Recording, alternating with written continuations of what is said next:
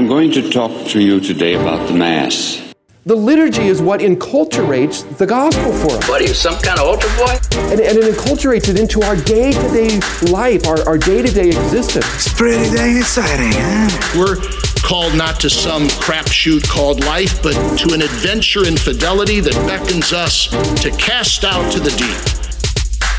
The Liturgical Institute is proud to present the Liturgicae. Hey, should we go back to these post-conciliar documents? I love post-conciliar documents. We've had pre-conciliar documents, conciliar documents, post-conciliar documents. Then we're going to have post-conciliar documents. And then pre-post-conciliar documents. Yeah. It's like the Star Wars trilogy, prequel, postquel, whatever. NyQuil. Yeah, that's about right. I like it. Hey, that was a good joke. I want some credit for that. Here, what are we talking about today? Credit. Yeah, thank you. Credit. We were talking about Liturgicae Instaurationes. Mm-hmm. Is that right? I hope so, because that's what I prepared. That's what I'm planning on talking about, That's not what I prepared, guys. Okay. Well, it came from the Sacred Congregation for Divine Worship, and it has a cool subtitle, title in English, which is Instruction on the Orderly Carrying Out of the Constitution on the Sacred Liturgy, September 5th, 1970. You know what is kind of, I don't know, interesting about these, Dennis, is that I think each of us is using different versions. And so mine doesn't have that. I got this from the Adoremus website that you're in charge of. You cannot trust that. You're not even using your own version, Chris? No. Well, listen, I have a pocket Sacrosanctum Concilium. I also have a pocket post-conciliar documents. I am not surprised. All right, that's not true. But mine is called the Third Instruction on the Correct Implementation of the Constitution on the Sacred Liturgy. Is there an incorrect implementation? Oh, is there? Well, the one I like mine better because it says on the orderly carrying out rather than the correct, which implies that there was some disorderly attempts at carrying out that needed to be whoosh, whoosh, Paul VI cracking the whip on the entire church. Yeah. And Annibale Bonini, of all people, right? Yeah. So there you go. So it all sounds pretty good so far, Chris, right? We had the council, we had instructions, we have the new missal, we have these things, everybody do it right. And although it doesn't quite say it in Liturgicae Instaurationes, you kind of get the sense that things aren't going exactly as planned. Yeah, well, this is what makes this particular document, Liturgicae Instaurationes, a little bit different. Because after Tres Pencanus in 1967, then the books actually became available and started to be used. So in 1969, the Order of Mass was available and the General Instruction was available. And then in 1970, in March, was when other orations and prefaces became available. And so that was March 1970. So now in September 1970, the church and, the congregation here is in a little bit different spot. No longer are they kind of giving these post-conciliar instructions as the books and rites themselves are being formed. Now they're saying, okay, now that this is done, we're going to comment on what we have done and how it ought to be received.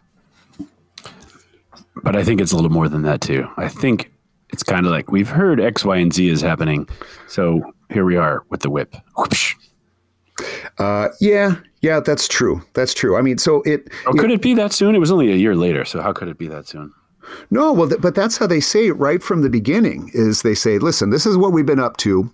This is what they say in the document. This is what we've been up to over the last 6 years. Basically, what we've just talked about now, to bring the Mass to kind of a clearer form. And so, really, the first thing that they say about now this is done, they say, listen, bishops and priests, there are many options available to you now regarding the texts and the rubrics, so that you can sort of appropriately accommodate the group that's before you. All right. So now that you can make these appropriate and prudent and pastoral adaptations, there is no, this is what they say. I don't know if you have this in front of you or what you're crummy Instaurationes translation has. Yes. Says, there is then no need for purely personal improvisations, which can only trivialize the liturgy. That's exactly what it says, right? Yeah. And so the idea is we've given you options that are approved, licit, lawful. And so, hey, you don't have to make stuff up. And maybe because of the period between Vatican II and 1970, people didn't know what they were supposed to do. So they just did it on their own. Now it's saying, guess what? No need for personal improvisation. But strangely enough, personal improvisation lasted for many decades after this, as I know all too well. Yeah, some may say it's still among us. This is a bit confusing that I feel like all of these instructions were here, and yet there were some deviations. Well, what's the last instruction from the Vatican that you've read, Jesse? Wow. Not for liturgy guys. Well, nothing. Yeah, this is what happens to instructions. They're supposed to be read and approved of and listened to and implemented. And most of the time, people don't even know they're happening. I mean, I think of the average busy priest is not waiting for the Vatican documents to show up on his doorstep so he can implement them. We need more pocket versions. Yeah, that's right. I mean, but think about this now. An instruction comes out and it's available within seconds on many social platforms, and you get, 100 different angles, offering interpretations and whatnot. So now these things are very available, but, think about in 1964, 1967, and 1970, I think these were hard to filter in. Yeah, and how quickly were they translated into all the languages of the world? And sure. It's just yeah. But this is an exciting document to me because it answers many of my particular things that make me cranky. Remember my 12 cranky points? How could we forget? How could you forget? So what does it say here, Chris? It says some of these folks have been resistant to change. Some are impatient that change isn't happening fast enough. Some are grudging. Some are choosing personal innovations, what they call ill-advised, measured, new creations and simplification of rites that even conflicted with the basic liturgical norms and upset the consciences of the faithful. So the interesting follow-up from that is, I would think most priests who change things on their own think they're helping people to understand liturgy better. But what this says here is, quote, the innovators have thus obstructed the cause of genuine liturgical renewal or made it more difficult. A little counterintuitive, but why would they say that? Yeah, well, I don't know. We do know. Of course you know. Sacrosanctum Concilium, I think it goes all the way back to this. Sacrosanctum Concilium means this sacred council.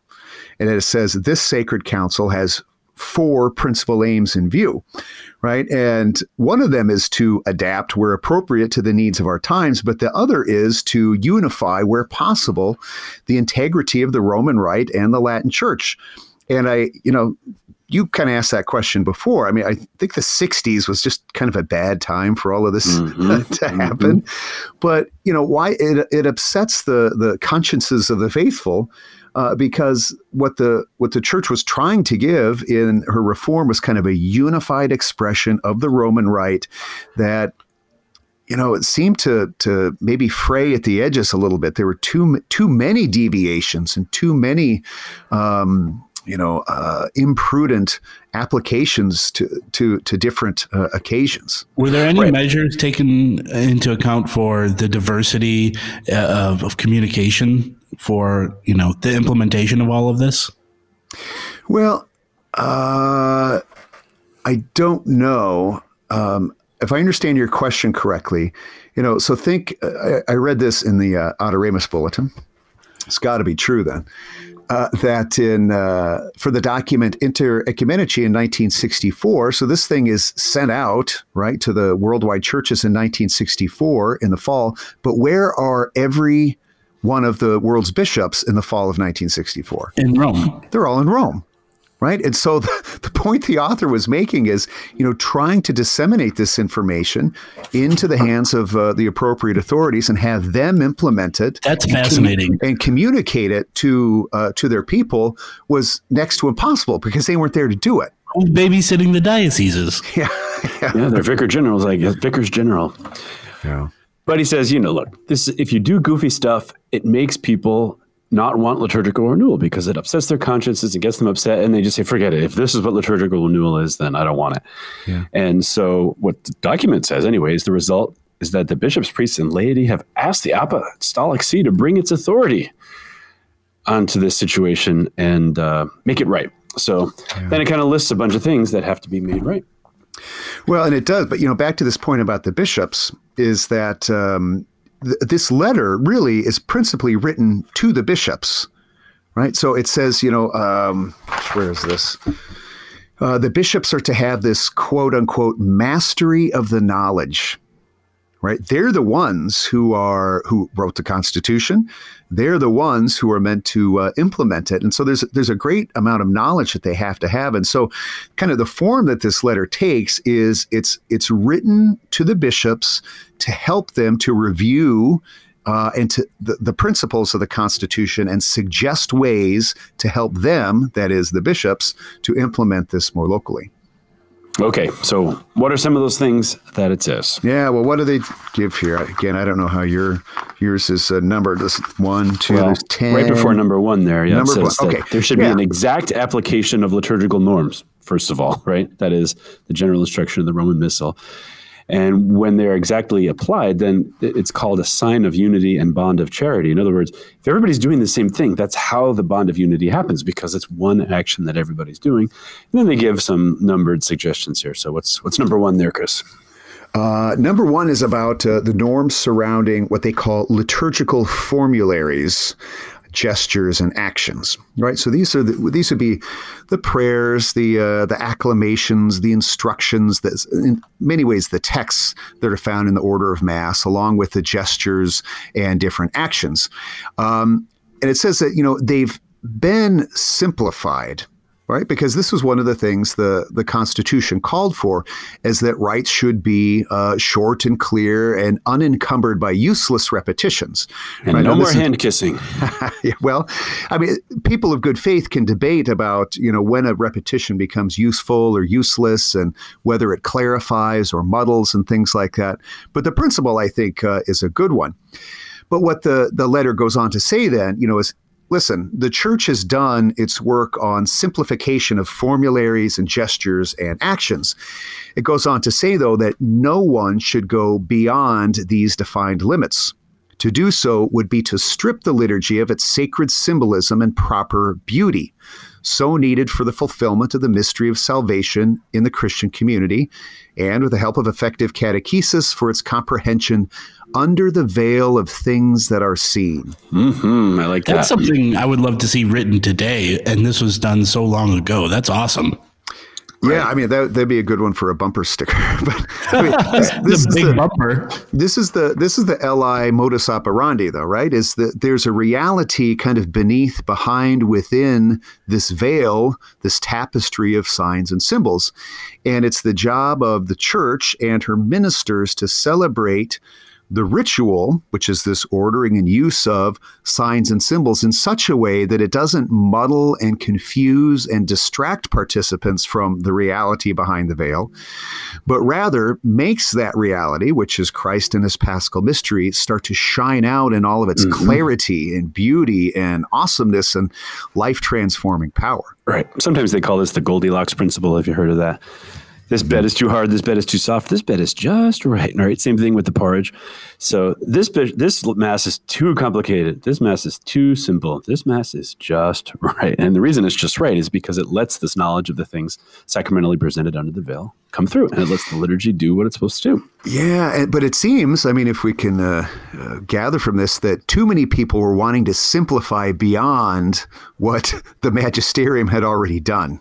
Right. Because the next sentence says the liturgical reform bears absolutely no relation to what is called desacralization.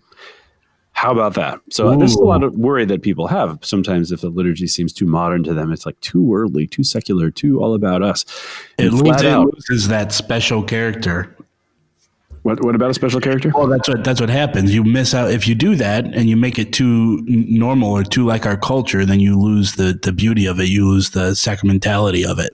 Do you have a copy of this in front of you, Jesse? I do not. Because you are of one mind here with Paul VI.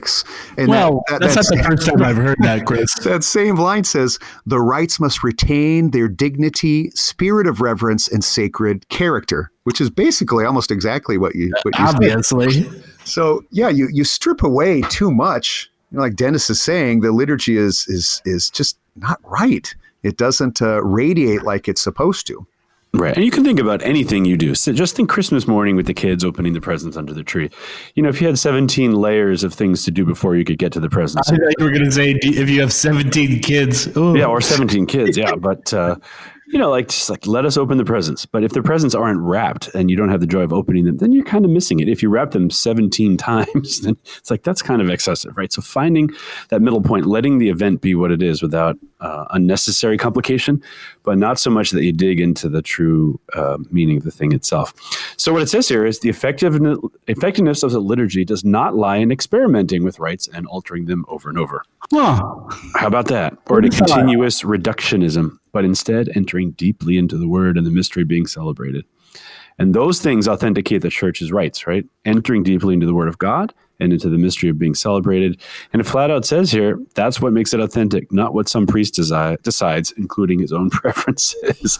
Could this be written in 1995 or 2005 or yesterday? It's kind of amazing. Well, if it were written today, people would think, what a bunch of cranks, to come out with something Benedict like the that. 16th, right? This. Oh, yeah, exactly. It would make for a kind of a fun quiz question. Who said the following? Yeah. That's not quite who you would think.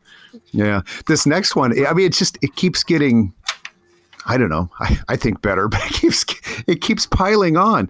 It says, keep in mind then that the private recasting of ritual introduced by an individual priest insults the dignity of the believer and lays the way open to individual and idiosyncratic forms of celebrations that are in fact the property of the whole church. Holy cow. Yeah. Because if the priest turns it into his own priest show, he's actually denying the people in the pews the trust of expectation that they should have, that they know how to do what's proper to them. And if it gets changed around, then he's stealing that. That's a kind of clericalism, actually. We've talked about sort of high church clericalism where the people were told to be silent and let the priest do everything. But this is another kind of clericalism where the priest takes the right that belongs to everyone and drags it into his own. Yeah. Dennis, is that your thing on the three irreducible constituents? Right. The ordained ministry, the congregation, and the Correct. rite. But if it's too much priest, it becomes clericalism, whether it's the priest hogging it in a low mass, say in the traditional form, or the priest turning it into his own show, as you would have seen in the years after the council. Yeah. That word idiosyncratic reminded me, didn't we do a podcast once on Don't Be an Idiot? I don't know. I don't think so, but isn't that what every podcast is about? Really? Every podcast is about the three of us being idiots. Yes, exactly. But idiosyncratic is to draw too much attention to yourself. And whether you're the priest or the deacon or the cantor or the lector or the server or the person in the pew, the idea is not to be drawing people's attention to you, except that they might be led through you to this reality, which is the mystery being celebrated. And so this is what it means for a priest or any minister to be, I suppose we would call not idiosyncratic, but a mystagogue, one who is leading people through, this art of celebrating. We're using modern lingo here, but through this art that leads the person not to me, but to Christ, right? So me singing the psalm isn't about people hearing me, but hearing the word of God through me. Yeah. So this list here is quite specific, right? What does number 2 say? Yeah, so number 2, after number 1, they're talking, I guess you could say, about the order of Mass. Number 2 is about the sacred scripture, right? So it's said above that, the things that authenticate a liturgy is the clarity of expression of the word and the paschal mystery being celebrated. So then it goes to this number 2. Which is about the word. About sacred scripture. And, one of the first things it talks about is, cultivating the liturgy of the word and how texts are not to be substituted from other profane, ancient, or modern authors. No, I've heard that this has happened before. I mean, I've never experienced it, even though I do remember the heady days of the 70s a little bit. But you hear people say, "Oh, we just decided to substitute the lyrics from a Simon and Garfunkel song instead of the first reading," or some Asian philosopher who has something good to teach us. We'll do that because that would be ecumenically sensitive. And the council said we could. Right, which of course the council didn't say they could. Yeah. No, it goes on too. It talks about the homily. We've touched upon this a little bit before. What's the difference between a sermon and a homily, and why is this homily thing such a novel thing? But apparently it is. And I think it was in one of the other instructions that talks about, what the homily is explicating the mystery made present as it is expressed in the readings or the ordinary of the Mass or the proper of the Mass. But here there's this line about the homily saying, listen, it is the priest who is the homilist. The congregation is to refrain from comments, attempts at dialogue or anything similar. So it doesn't say anything about eye rolling or anything like that. But yeah, I mean, this homily is about a priest or, a deacon, a cleric. Right, and this apparently was a problem too. All manner of people were invited to give reflections or homilies or whatnot. It's the priest who's the homilist, and it's not, the congregation to kind of dialogue with him as he explains the Word of God. Right. Okay, so that gets us through number 2. But Chris and Jesse, there's 3 and 4 and 5, and who knows what treasures to come, which will come in our follow-up episode. We're like an 8 through? Well, I don't know how many numbers there are, but anyway, we're at a good breaking point. We'll be excited to follow up in the next episode. I'm very fascinated about this. This is same bat time, same bat channel. And this week, by the way, instead of a liturgy question, Chris, do you want to tell us what you're doing? This week? Is that this week? That is this week. Oh boy, my godson, the genius, the liturgical genius. Well, we'll see about it. So Dennis's godson is my biological son. His name is Lars, and he's 7 years old, and he's a cute, clever little kid who asks all sorts of interesting questions. And so we thought that I would start to record some of these things that he says in these conversations that we have. And so we're going to start this new little segment called, is it called Liturgy and Donuts? I believe so. Yeah, Liturgy and Donuts, where Lars and I have a short little conversation about some random aspect of the liturgy, and we get kind of Lars's wisdom and maybe a little bit from me too. So out of the mouths of babes, as they say, and that's and not how just the old three is of us. Lars? Say it again. How old is Lars? Lars is 7. Okay. Does he know that we're grooming him to be the next host of the Liturgicae so I can take a step down? Is that? Well, he doesn't know that, but I will say that Lars loves doing these things. He's also proud and eager to do them. So it's kind of cute. And for reference, Lars is short for Lawrence. So just for all of you out there. And well, let's give this a listen. All right. Give it a try. Lars, what's your favorite part about Mass? Eating donut. Donuts. You eat donuts in church? Yeah, when it's done. That's good. That's my favorite part of the church. Donut? No thanks. Do you have any fruit? It has purple stuff inside. Purple is a fruit. And now, a new episode of Liturgy and Donuts. Hey, Lars. Yes, Papa? I was noticing the other day at Mass that when you were praying, sometimes you were holding your hands together. You remember that? Mm-hmm. Show me how you're doing that. Okay, how do those look? Imagine if I couldn't see what you're doing. Describe how your hands are. Like this. No, you had it right before. Good, that's what you're doing. So you had your fingers together. And you had these are called your palms of your hands. You had your palms together. And you had your thumbs kind of folded like that.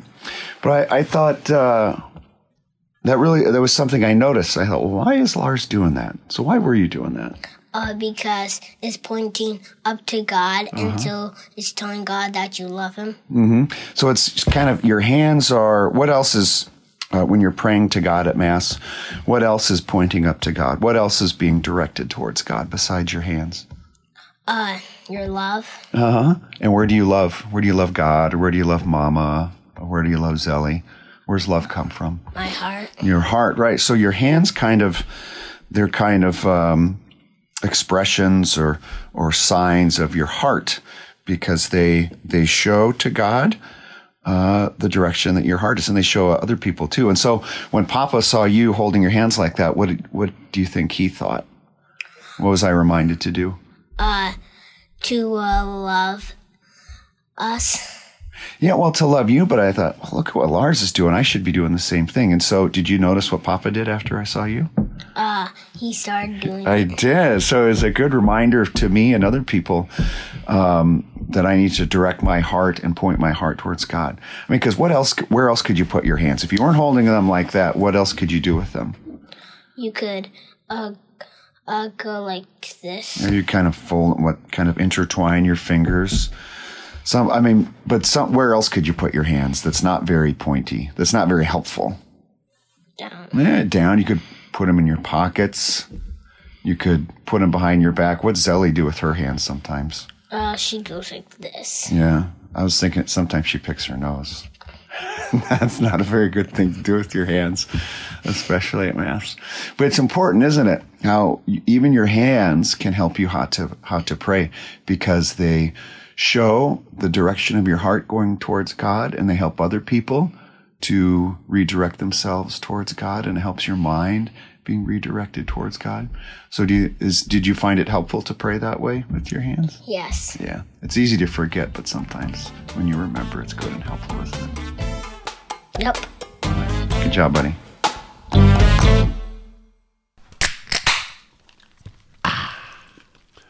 Now that's a podcast.